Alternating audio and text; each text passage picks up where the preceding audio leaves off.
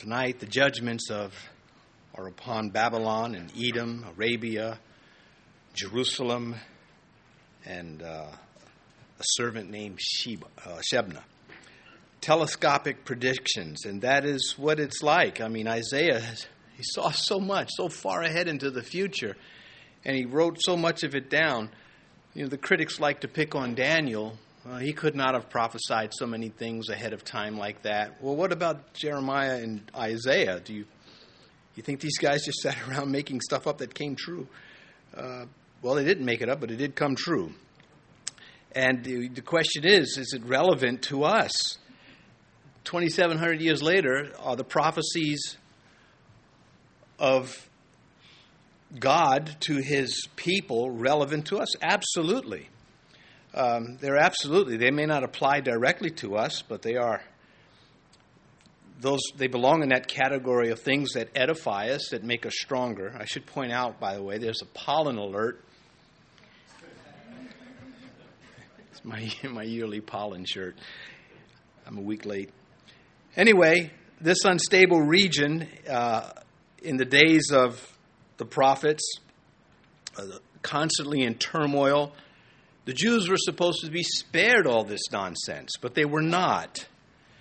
I think, the longer you go in Christianity, if you are maturing in the faith, the more vital prayer becomes to you.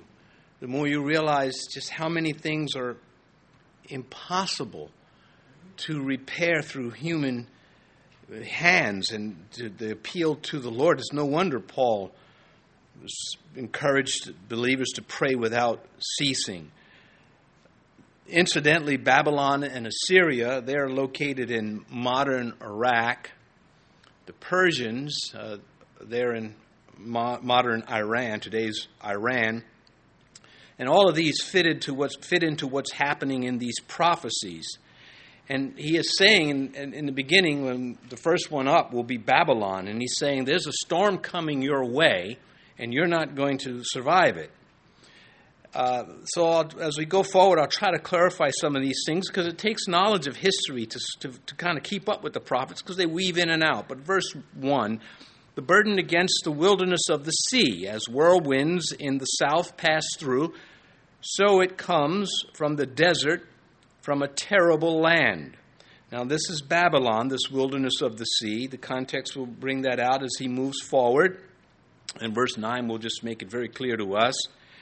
And this wilderness by the sea, of course, the desert is a wilderness. There's nothing there spiritually. The sea is in constant turmoil. So the language that the prophet is choosing to use is on purpose. He's being creative. He'll use that quite a few times in this. Babylon, idolatrous, spiritually decadent, immoral as the desert. He continues, as a whirlwind in the south, as whirlwinds in the south pass through, so it comes from the desert, from a terrible land. And so it will be sudden. It will sweep upon them. Ultimately, it will be the Persians, the Medes and the Persians, that will defeat the Babylonians and then enter the city with hardly no bloodshed. Verse 2, a distressing vision is declared to me. The treacherous dealer deals treacherously, and the plunderer plunders. Go up, Elam, besiege, O Media. All its sighing I have made, all its singing, I have made to sing. It should be singing. I've made to cease. And so God is getting down to business with his judgments. Elam and the Medes, they are under Persian authority. The Persians will defeat the Babylonians in war, but they won't enter the city of Babylon through violence. They will get into the city. In the night, Daniel 5, when the handwriting is on the wall, that's the night that the Persians, the Medes and the Persians, entered the city and took it over. And there was no more Babylonian kingdom after that. Verse 3, therefore my loins are filled with pain. Pangs have taken hold of me like the pangs of a woman in labor. I was distressed when I heard it. I was dismayed when I saw it. Verse 4, my heart wavered, fearfulness frightened me. The night for which I longed, he turned into fear for me. So the metaphors that he is using depicting his reaction to the bad news, what he saw as a prophet concerning the Babylonians, who at this time in the history that he wrote this, that he saw these visions, Babylon was not the world power. Assyria was still the power. It'd be 100 years, over 100 years before the Babylonians would defeat the Assyrians. And he sees what's going to happen, and he has a physical reaction to this. It was similar with Moab, when he gave the visions over Moab. And this is it speaks to the heart of the man. He's part of the human experience. He's not a self-righteous religious Jew who is removed from the misery of the Gentiles. He's very much plugged in. It is no surprise that God gives a man like this so much vision. Again, as though he's looking through a telescope and he's seeing things that are so far away and the details that belong to these events. The Elamites and the Medes, they're part of the Persian army that defeated Babylon in 539 years before the Christ.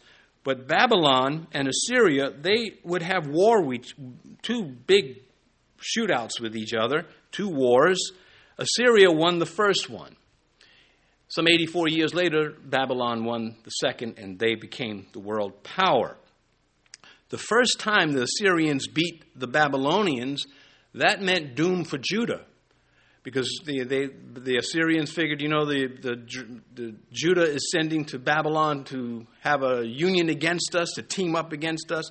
And so they took care of the Babylonians, and they came down and conquered almost all of Judah, and everything except Jerusalem. And that's only because the Lord sent his angel on behalf of the Jews. As I mentioned, Babylon won the second war with each other, and we read this, and to us this is boring, but this was fantastic news if you were a Jew, especially if you were coming out of the captivity, which hasn't happened yet in Isaiah's day. Again, that's 170 years away. But when it does, the Jews are going to look at these prophecies. Yep, all this happened. It happened around our lifetime and leading up to it. You would think that the Jews in the days of Jeremiah would have read these prophecies, because Jeremiah rings in on a lot of them and he echoes Isaiah. But it didn't register. They didn't want it. And that's what we're up against when we talk about the prophecies in the New Testament and the Old. That Jerusalem will be surrounded by armies. That there will be a one world government under an antichrist. That there will be this time of antichrist sentiment that will be global unlike ever before. And even though the evidence is right in front of folks, they won't receive it. Well, ultimately, his prophecies against Babylon are fulfilled against Antichrist, because his regime and that culture that supports him will be as Babylon was. We talked about this in earlier chapters. It's mentioned in Revelation 14 and Revelation 18. Politically, culturally, economically, spiritually. It will be just as wicked as Babylon was to God. And so he says in verse 3, the pain, the pangs, the distress, the dismay, the fearfulness, the fear, a real reaction he had to seeing these things. And it's just amazing. God is saying to Isaiah, I'm going to show you some things. And Isaiah, he was almost sick over what he saw. Verse 5, prepare the table, set a watchman in the tower, eat and drink, arise, you princes, anoint the shield. For thus has the Lord said to me, go set a watchman, let him declare what he sees. Now he's using sort of poetic language. He's the watchman ultimately, but he's telling the leaders of these kingdoms of Babylon to set your watchman, because it's coming. The enemy is going to come, and you're going to fall. But on the other side, the spiritual side, Isaiah is the watchman. And as I mentioned, Daniel 5 records the fall of Babylon at Belshazzar's feast. And you see, Babylon thought they were impregnable. They lost on the battlefield, but that's all right. Nobody can get into the city. And of course, the Persians, they found entrance in the city through the waterways, and they did get in, and they killed Belshazzar that night. Daniel survived. They were caught unprepared. And Isaiah warning them 100 years earlier, go set a watchman, let him declare what he sees. But they didn't bother with this. Their complacency was their downfall. Verse 7, and he saw a chariot, the watchman that is, with a pair of horsemen, a chariot of donkeys, a chariot of camels, and he listened earnestly with great care. Then he cried, a lion, my lord, I stand continually on the watchtower. In the daytime, I have sat at my post every night. And the very poetic language he's using here. And the Hebrew brings this out. The watchman is the prophet, but he's sort of, he's running parallel to what the watchman should be for the Babylonians. But spiritually, he's the watchman. He sees the approaching army on the Babylonians. And when he says, a lion, my lord, the force of the words, and the Hebrew backs this up, is that the watchman is the lion. He's brave. He's standing his post, as Habakkuk said, I will stand and watch and stand my post and see how he will answer me. And so this is a reference to having the nerve, the courage to see what is happening, to report it in detail, to not run from his post and panic. And it is has a dual application to what a watchman should be on guard duty and what the prophet is receiving the vision. The lookout is to tell only what he sees. He's to report it that way, and it would take a man of courage to do it. And is that not true? Is it not true that it takes courage to be a Christian in front of opposition?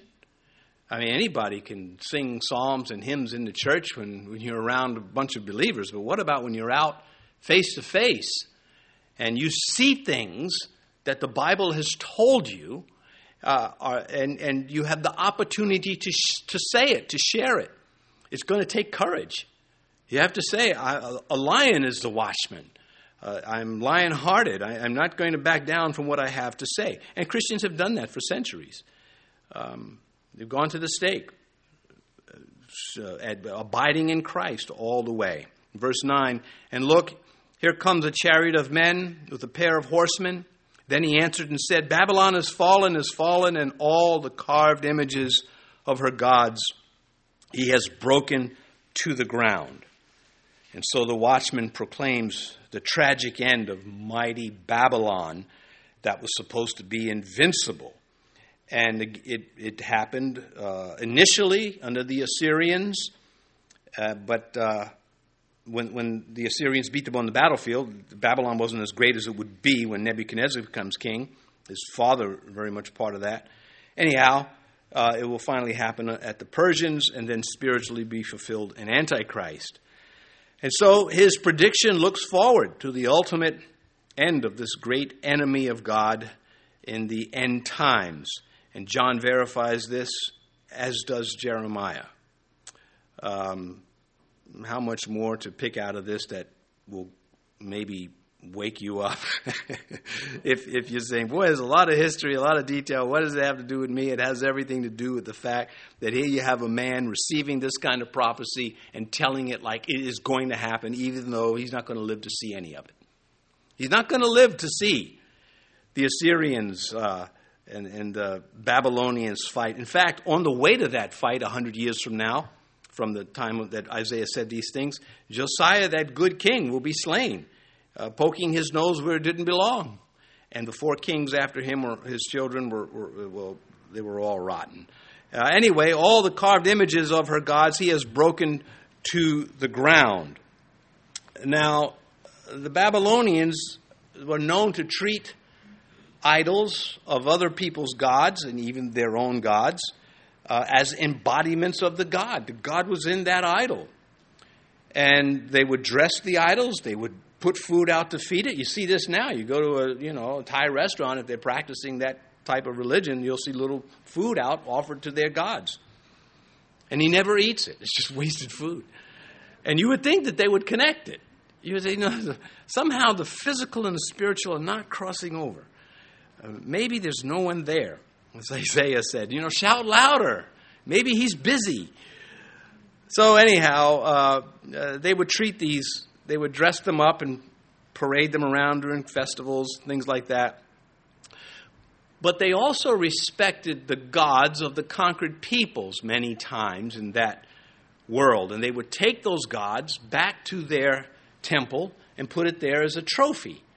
And eventually we would go back to the people. And we saw this in 1 Samuel 5 when the Philistines got hold of the ark. They put it in the temple of Dagon. And they were doggone when they found that their statue of Dagon was his hands fell off his head. Anyway, Daniel chapter 1 also talks about this very thing. And so the idol worshipers, they feared that if they treated the idols the wrong way, there would be retaliation. And so they would show some respect for the conquered people. And but here, all the carved images of her gods, he has broken to the ground. Well, Yahweh was doing that long before this took place. King David would pulverize them. Josiah destroyed them. Verse 10, O my threshing and the grain of my floor, that which I have heard from Yahweh of hosts, the God of Israel, I have declared to you. Well, this is how revelation or prophecy is supposed to come to us. This is how it is imparted. And the inspiration behind the revelation, of course, is God. And Paul wrote to the Corinthians, for I delivered to you, first of all, that which I also received, that Christ died for our sins according to the Scriptures. Paul said, I'm a believer too, and I've received this from the Holy Spirit, and I'm sharing these things that I have from him with you. And that's what Isaiah is saying here in verse 10. That which I have heard from Yahweh of hosts, the God of Israel, I have declared to you. And again, how can he say this with such authority? And these things are so far away. Because it was a genuine work of God in his life. Verse 11, the burden against Duma, he calls me out to Seir, watchman, what of the night? Watchman, what of the night? And so he's continuing with this watchman who is to see the trouble that is coming. Now he's talking about Edom. He's going back away from Babylon, which is in the future, and he's coming back to the time that he's living in, Assyria, that world tyrant in that region. Or the tyrant in that region. And their armies, of course, put dread into all the people there, the Edomites included. The Edomites lived by these fast food chains. That's why they call them the Edomites. Okay, they lived south of the Dead Sea. That's where their territory was. And so you had the Edomites, and going north you had Moab and then Ammon. Today all of that is in modern Jordan, just across the Jordan River. And I don't know why they didn't call it the Israeli River. Why did they call it? Why does Jordan get to name it? Okay, I'm digressing. Coming back to this, the dread that they were feeling in those days. Now he's going to personify Edom, asking it. They're going to ask him, "What hope do we have?" And it's not like he was in actual dialogue with these people. He's preaching and he's writing these prophecies. And it's for his readers to look at this and ask questions and to be moved. Apparently, it was well done, enough to keep it in circulation. They didn't just write his prophecies down and say, boy, this stuff is crazy. Who can understand it? And throw it away. They preserved it because they got it. Whether all the peoples believed it or not, of course, that's another matter. But the righteous, they knew that this was God's word to the prophet. And so this word Duma, it means silence. And as is the custom of Isaiah, he has wordplay all over the place. It would be nice if we all could speak the ancient Hebrew and read it that way. We wouldn't have to it would be right there in front of us. So he moves one letter from Adam or Edom, and he moves it to Duma, and which means silence. It's his creative way of saying Edom will be silenced. Edom will be no more. And we know this is Edom because he mentions Seir, and that is, again, his reference to them indicates that using Duma is wordplay, a corruption of Edom. In that territory, there's Petra, that rock city exists, and also Aaron is believed to have been buried on Mount Hor, which is in the territory of Edom. Though they're not sure where that mountain is, we do know it's in Edom's territory. Anyway, they were descendants of Esau, the brother of Jacob. And Esau was a man's man, but he just wasn't spiritual. Spiritual things did not move him. They did move Jacob, even though Jacob was, a swindler. But he was more sensitive to the spiritual realm. Surely God is in this place, and I knew it not. Well, we never hear of, the God of Esau. We never hear of Esau calling on the Lord. And that's an accurate portrayal. And it's a spirit and attitude that God says, I hate that attitude. Anyhow, the Edomites were descendants of Esau, and Esau was nicknamed Edom, which means red. And that territory, the landscape, is the mountains, the soil, there's redness to it, as I mentioned, south of the Dead Sea. These people, they did not get along with the Jews. The psalmist writes about it, and it's in the history. But they would be conquered by the Assyrians, and after the Romans conquered Jerusalem in 70 A.D., after Christ had ascended to heaven, we don't read of them anymore. Herod, think he was so great. How do you say Herod the Great and the man was a monster? You need to revise that. Anyway, he was an Edomite, as were the Herods, and they pass off the scene. Verse 12, the watchman said, the morning comes, and also the night. If you will inquire, return, come back. And so there's an invitation here. He says, ask, return and come back. Seek Yahweh is what the watchman's message is to those who would hear. Edom, of course, declines the invitation. They never turned to Yahweh, though the Herods thought they were friends of Yahweh, building the temple and the other things, but they were false the whole time. Verse 13, the burden against Arabia. In the forest, which is really the thicket, in Arabia, you will lodge, O you traveling companies of the Dedanites. Verse 14, O inhabitants of the land of Timah, bring water to him who is thirsty. With the bread they met him who fled.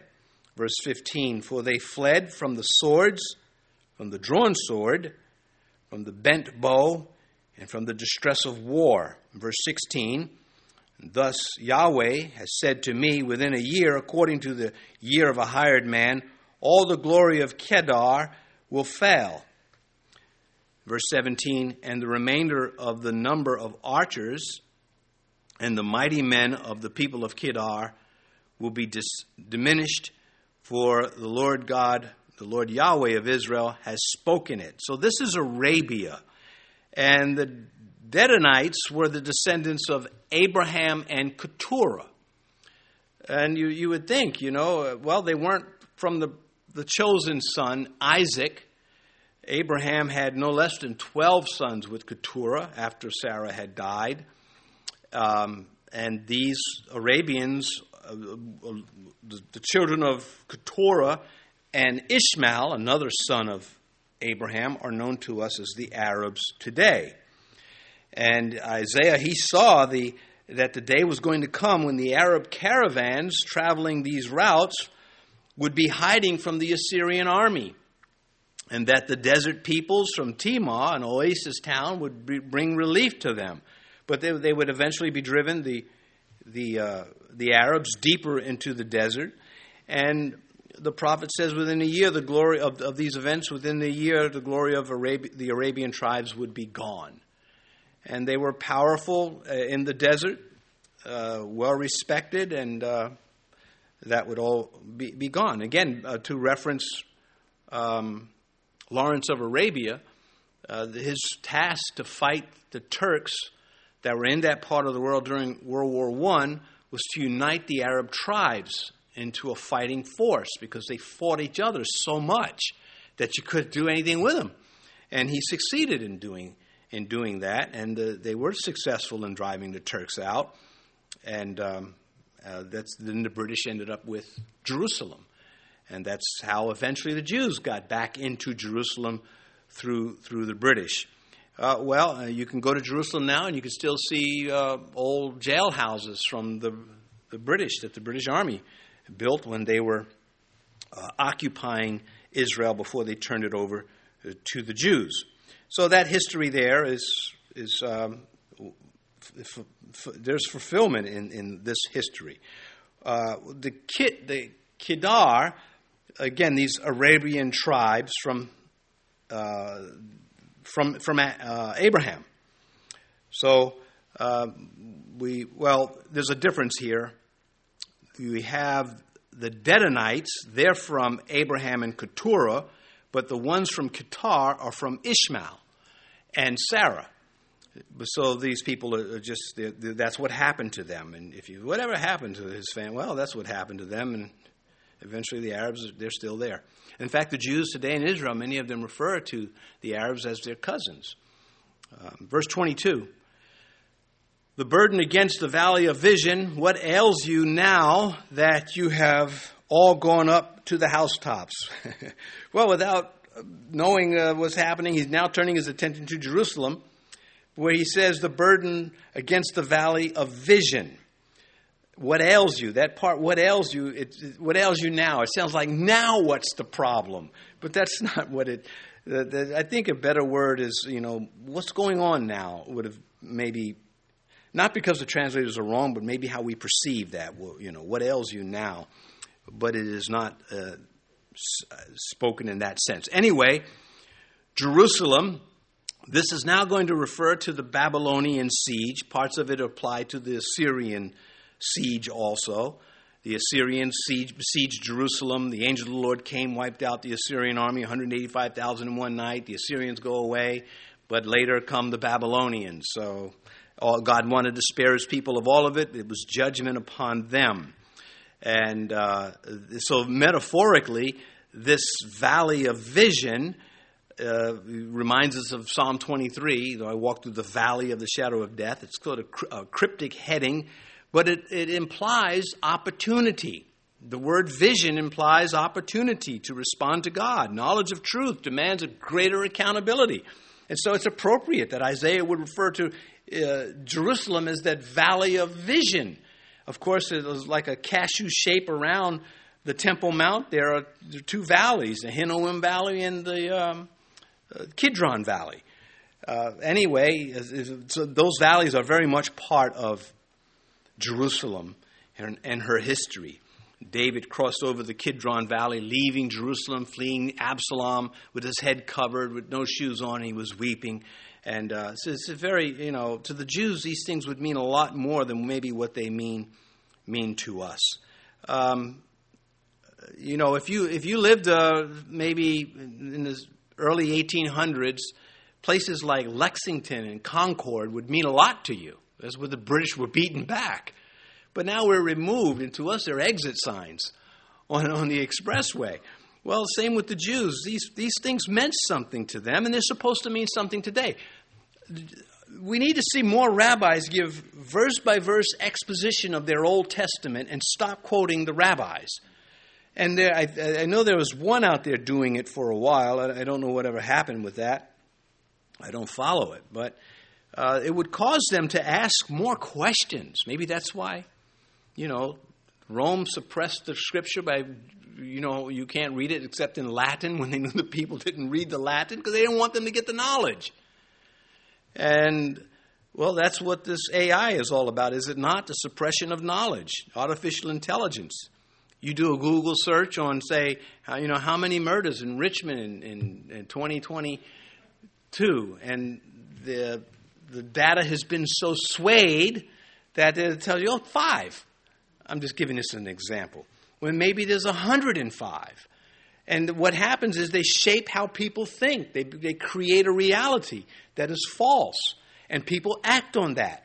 And this is how they get reelected. They stay in power with this misinformation, this false information, which is going to be on the moon when the church is raptured. On earth, it's going to be just out of control. The planet will be drunk with that. Daniel calls him, says he spoke with pompous words. And I believe that's the media that he has under his control. He's just a big mouth. And it would be limited if it was just his character. Boy, he's like Mussolini, he just walks around talking about stuff he can't do. No, it's going to be that he has control of what is said, and it's going to be all lies. And those who are left here will be left here, that those who have heard the gospel, they will be left here because they did not have the love of the truth, but they liked lies. And we have people like that today. You can convict somebody, man, of their sin and the solution, and they just won't take the step towards salvation. And what is God supposed to do with someone like that? What should God do when there's 2 people and he has someone preach the gospel to one and he receives it, he repents, I'm a sinner, forgive me, I come to Christ, let him be my Lord. And then next to him is another person that gets preached the same message and he doesn't want to hear it. That the 2 thieves on the cross, what's God supposed to do with that? Well, universalism teaches that, they both end up in heaven. No, they don't. Well, that's universalism. That's also a lie. It's false teaching. And it was written in hell. And it does come down to what a person believes. For us, when we are faced with these things, if the people are in close proximity to us in our lives, it's likely an indication that we are supposed to not be giving up on prayer on those people, but fight that war on our knees, make our contribution there. For me, my contribution is try to preach on things that God tells me to preach. But that's not all of it. I pray for a lot of the people that I know are in Satan's grasp. And I know that other Christians do the same. Anyway, he says in verse 1 that you have all gone up to the housetops. So what's happening here is there's judgment coming. And the watchman is saying to the people of Jerusalem, judgment is coming. And in this, he's depicting their attitude. They're going, instead of lamentations, the housetop was the place where you would broadcast the bad news, where you would gather if there were bad news coming. Instead of lamentation, it was community joy. They're having parties on the rooftops. When Jesus said, whatever I tell you in the dark, speak in the light. And what you hear in the ear, preach it on the housetops. And that's the language that is coming from Isaiah. He is saying to the people, this is news that needs to be broadcast, that there's a judgment coming, and it's coming on Jerusalem. But you instead are throwing parties. Thus, verse 2, you are full of noise, a tumultuous city, a joyous city. Your slain men are not slain with the sword, nor dead in battle. So he's telling them what's coming, what he's seeing. It's a double application. Spiritually, they're dead, not with the sword, but because of their apostasy. But also, when the siege comes, it will bring famine. When the Babylonian siege comes, and that's what he's talking about, they're not going to die on the battlefield. They're going to die in the city of a slow and awful death, that of starvation. And here they are in the land of milk and honey. Never mind how they got there. They don't care that they were emancipated from Egypt, that they were once slaves and now they're free. They don't care. They don't believe their own history. When I grew up in high school, they gave you European history. I learned my European history and American history from war movies. I didn't learn anything. I can't tell you one thing I learned in those classes. Maybe that's where I first heard the word name Picasso. I don't know. But why weren't they giving me my history?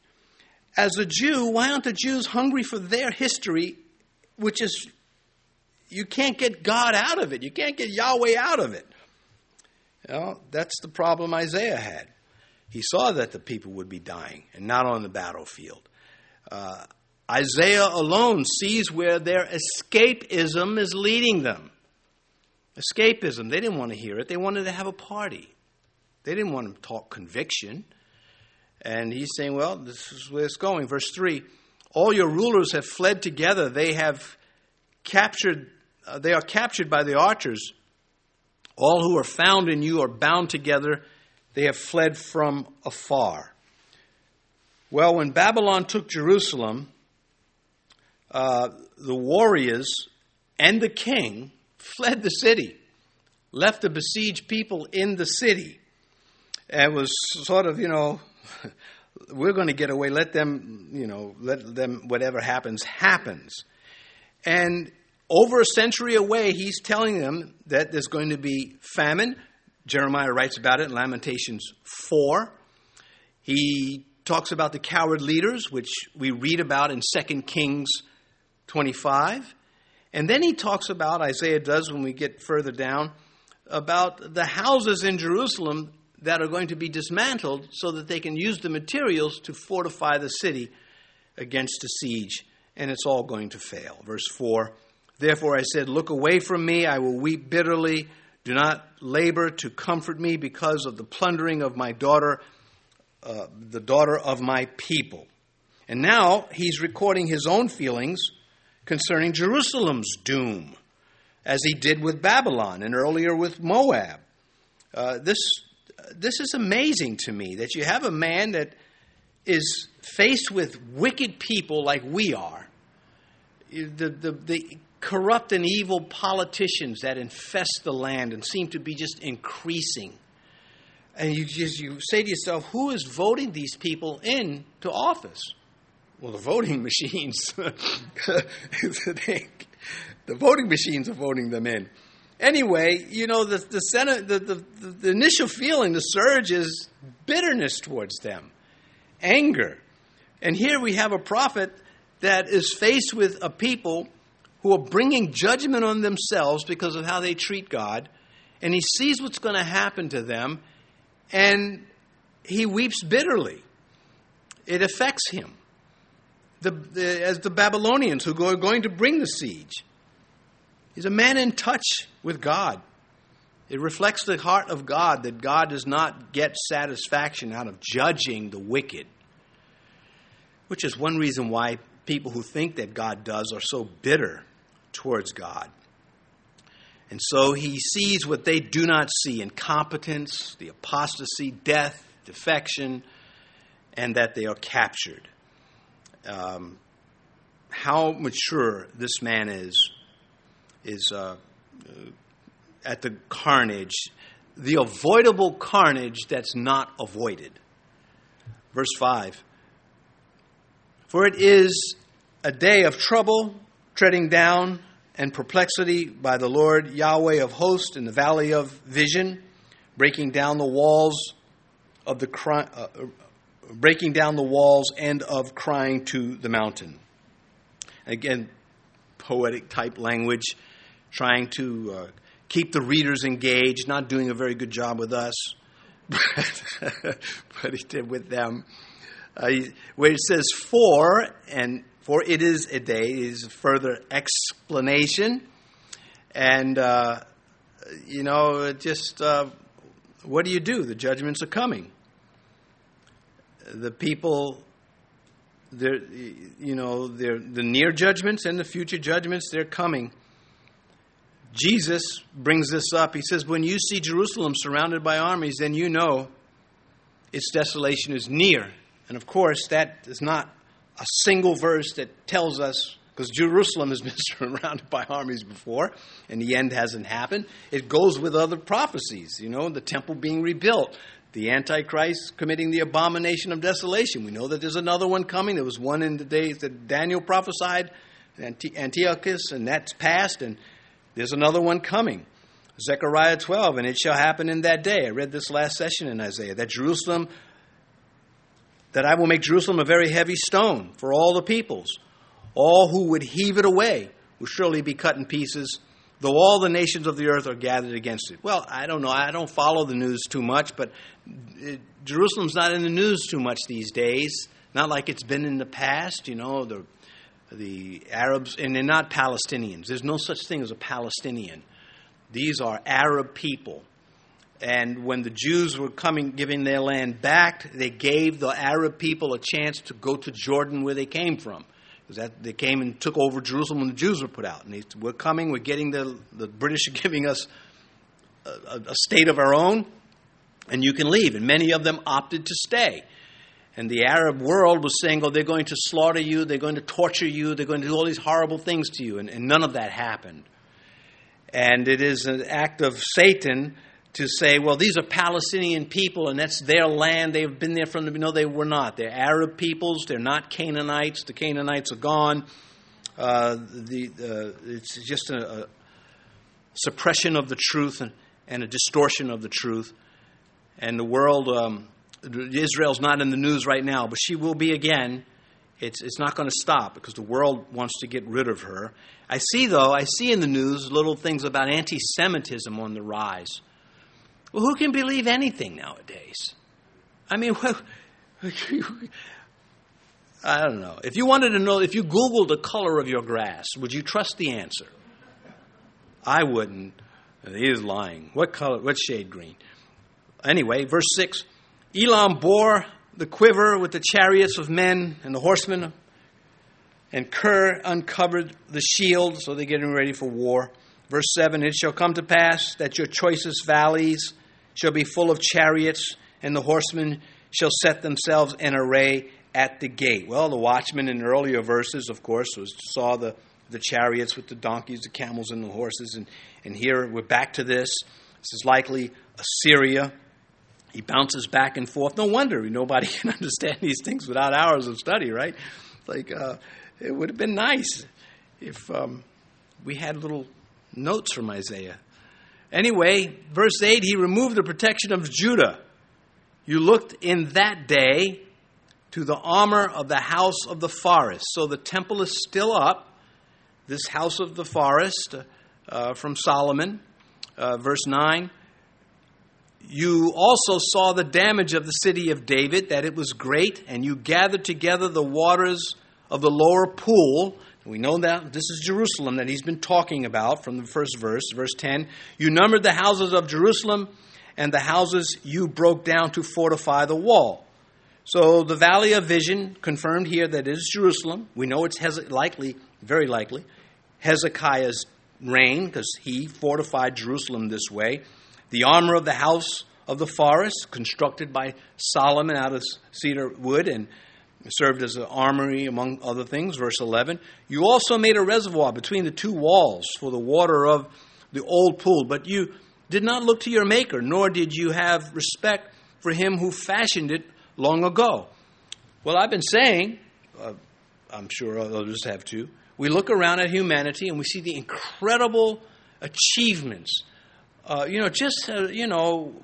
Waste processing plants. It's just amazing what cities can do.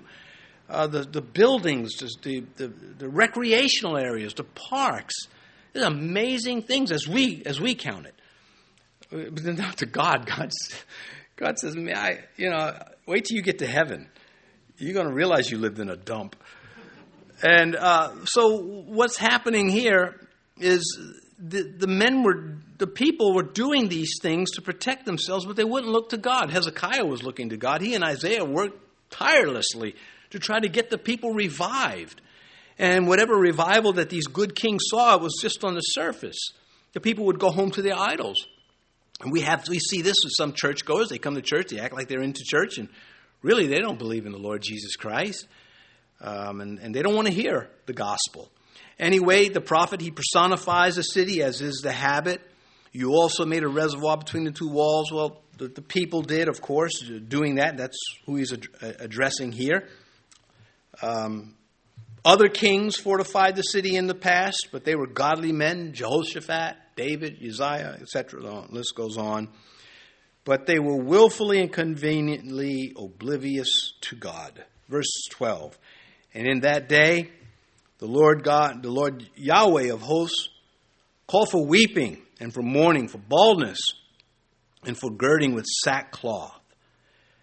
Well, he called them to pay attention, to grasp the severity of the situation. But again, they're on the rooftop having fun with these things. Their life goes on. What could be wrong? Look at the decadent cities today. The suburbs, the areas where the other people are, like Philadelphia and Los Angeles, is just they have these shanty towns. They're just horrific. But if you go down to certain other areas, it's like, boy, this is really nice. Man is without God is not getting it right. If best, he gets it right on the surface. And again, knowledge of the truth demands a greater reaction. Ecclesiastes 3, a time to weep and a time to laugh, a time to mourn, a time to dance. Well, they just wanted to dance. Fools mock at sin, it says in Proverbs 14:9. James says, lament and mourn and weep. Let your laughter be turned to mourning and your joy to gloom. And James was saying, there's a time where levity is not it. It's not party time. There's work to be done. This reference to baldness and girding with sackcloth are cultural exhibitions of sorrow and distress. And he's trying to say to the people, it's going to get ugly if you continue building up your life without your God. Verse 13. But instead, joy and gladness, slaying oxen and killing sheep, eating meat and drinking wine. Let us eat and drink, for tomorrow we die. Now, he's not verbalizing their words, but their attitudes. They're just, this carefree escapism. I get off of work and I just want to have fun. I don't want to think about judgment and sin and righteousness and all that. And Isaiah says, that comes with a price. And so this misguided practice of doubling down with an irrational defense exhibited by the world, you show them the truth of Christ and they just double down against it. And it is an enigma to us. The irrationale that is applied to Jesus Christ is just that. It's irrational. When he says, come, let us reason, they said, no, we want no parts of reason on this one. We can reason to you about, sports statistics. We can reason to you about our financial portfolio. There are many things we can reason with you about. Jesus Christ is not one of them. And that's for Isaiah, it was Yahweh. They did everything, as people go, except trust God.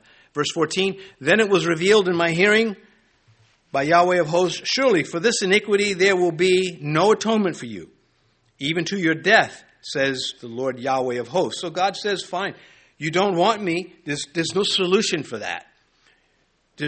You either come to me or you're judged. The whole passage gives us this contrast of salvation by faith versus salvation by the efforts of men. They felt that the good they did for their society, their kingdom, was enough. And the prophets were there to say, no, it is not. In fact, when Amos comes along, he starts off saying, well, let's judge these people around us. And he starts prophesying about all the peoples around Israel, and they're loving this. And then he starts on them, Israel and Judah. And they hated him for it.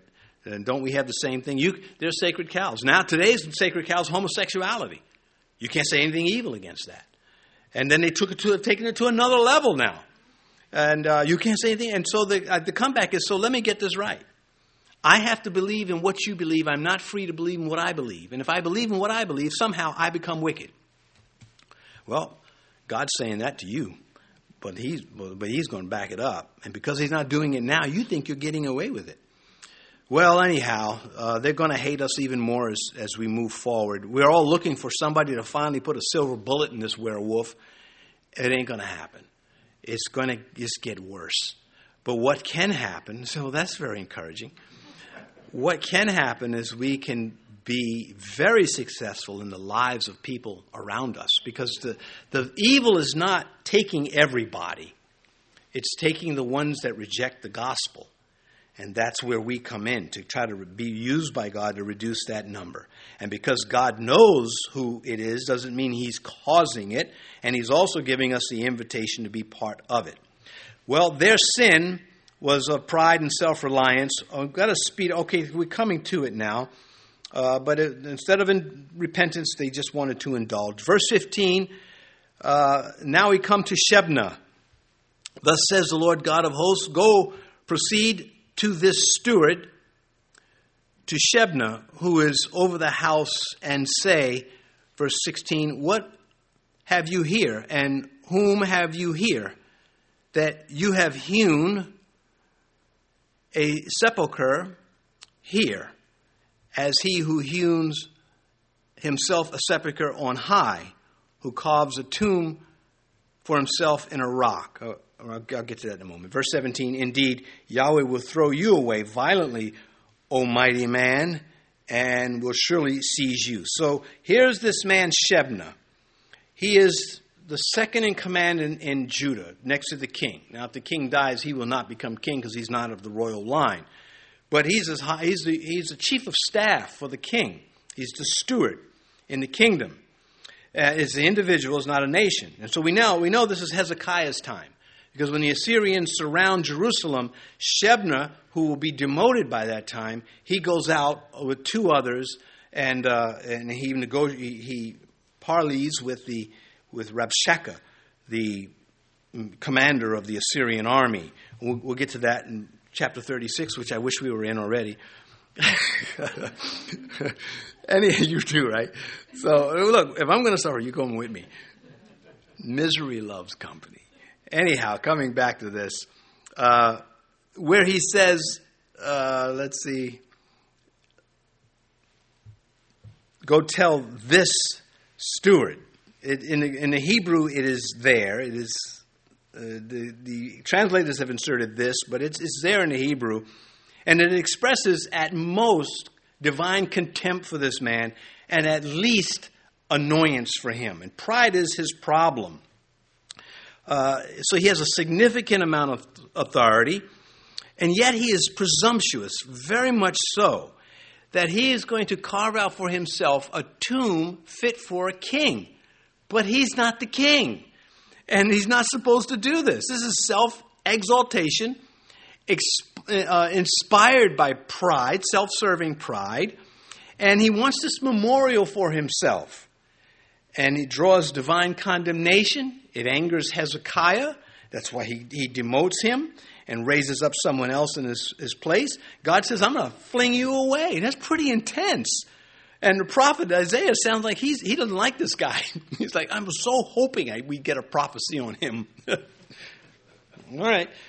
Anyway, so when we get to 36, he's going to show up as a scribe, meaning he's demoted, which tells us Hezekiah felt, well, he's very valuable. He's got a lot of information how things run. Plus, maybe he'll keep him around, keep an eye on him, and maybe he'll come out of it. Well, Eliakim will be his replacement. And when it says here in verse 17, O mighty man, Isaiah is referring to Shebna's estimation of himself. God is not calling him a mighty man. God's going to fling him away. But Shebna this is telling us he had a lot of power. He was a big player in the kingdom. And he is full of himself, and he decides, I'm going to make a monument for me. Who else did this? Absalom. Neither one of them were buried in that tomb that they carved out for themselves. And so anyway, he can't resist God. Verse 18, he will surely turn violently and toss you like a ball into a large country. There you shall die, and there your glorious chariots shall be, the shame of your master's house. And somehow he goes out of the country, and Isaiah says, in case you missed verse 17 about God flinging you away, he's going to throw you away like a ball. So he's very clear on this. And he evidently goes out, and they kill him. And he doesn't get buried in his own tomb. Verse 19, so I will drive you out of your office, and from your position he will pull you down. And so, again, Proverbs 16:18, we all know it. Pride goes before destruction, and a haughty spirit before a fall. So a pride of I'm it. I'm pretty special. And the haughty is, I'm so special, I'm not even going to talk to you. That kind of paints the picture for us. And I don't think Isaiah liked this guy. I think he knew who he was. Verse 20, then it shall be in that day that I will call my servant Eliakim, the son of Hilkiah, I will clothe him, verse 22, with your robe and strengthen him with your belt. I will commit your responsibility into his hand. He shall be a father to the inhabitants of Jerusalem and to the house of Judah. So this is a heavy hit. He says, everything you have is going to be, you're losing it. Someone else is going to get it. And Isaiah's going to be driving around town in your chariot, in your car, and you're going to see him do it. And so he loses his position to Eliakim. Revelation 3:11, behold, I am coming quickly. Hold fast what you have, that no one may take your crown. Well, he's losing his. In verse 21, instead of helping the people, he exploited them. And Eliakim, however, is going to help not exploit them. Eliakim's going to be like a father to them. And the reference to the key is the authority. Good for the nation. Verse 22, the key of the house of David I will lay on his shoulder. That's on Eliakim. So he shall open and no one shall shut, and he shall shut and no one shall open. So Eliakim's going to have all the power that Shebna lost. There's a messianic value here, Revelation 3, verse 7. And to the church in Philadelphia. That's us. Okay, it's up here. All right. Look, please hurry up. These things says he who is holy and he who is true, he who has the key of David, he who opens and no one shuts, and shuts and no one opens. And so there's the total authority of Christ, and we see an element in Eliakim. Verse 23, I will fasten him as a peg in a secure place, and he will become a glorious throne to his father's house. And we know that his dad was going to be proud of Eliakim, but this is messianic also. Verse 24, they will hang on him all the glory of his father's house, the offspring and the posterity, all vessels of small quantity, for the cups to all the pitchers. And so he's going to be a dependable peg. This is Christ, of course. It is also, in a smaller sense, Eliakim. He's anchored. He's anchored into his office. He's anchored into the wall, that language. You can hang many burdens on him, and he'll hold it. And Eliakim on the smaller level, Christ on the fuller level. Verse 25. In that day, says Yahweh of hosts, the peg that is fastened in the secure place will be removed and cut down and fall, and the burden that was on it will be cut off, for Yahweh has spoken. Huh? What? You just got through telling us he's a secure peg. Well, he's not talking about Eliakim now. He's talking about the office in Jerusalem. It's all going to fall apart. After Hezekiah comes his son Manasseh. The treachery of King Manasseh followed the righteous work of King Hezekiah. And then after Manasseh came more wicked ones. Well, Josiah would be the last. And then it all fell apart. It was not able to hold anything together. And that office was gone when the Babylonians came. Only Emmanuel can do it. Of the increase of his government and peace, there will be no end upon the throne of David and over his house, to order and establish it with judgment and justice from that time forward, even forever. The zeal of the Lord of hosts will perform this. Imagine Isaiah saying that when he had all these rotten kings around him, like we have today. And there's just I don't know. I didn't live 80 years ago to tell you how many bad politicians there are. I know there were a lot of them, but man, today they seem like all over. They even strut around when they're sitting. Let's pray. Our Father, it takes courage to go through all of your word. And I thank you for these, your people, who have that courage to come out and sit through an hour of very heavy-duty information. But it's how we get from one point to another. There's a danger in skipping over and being too free and skimming.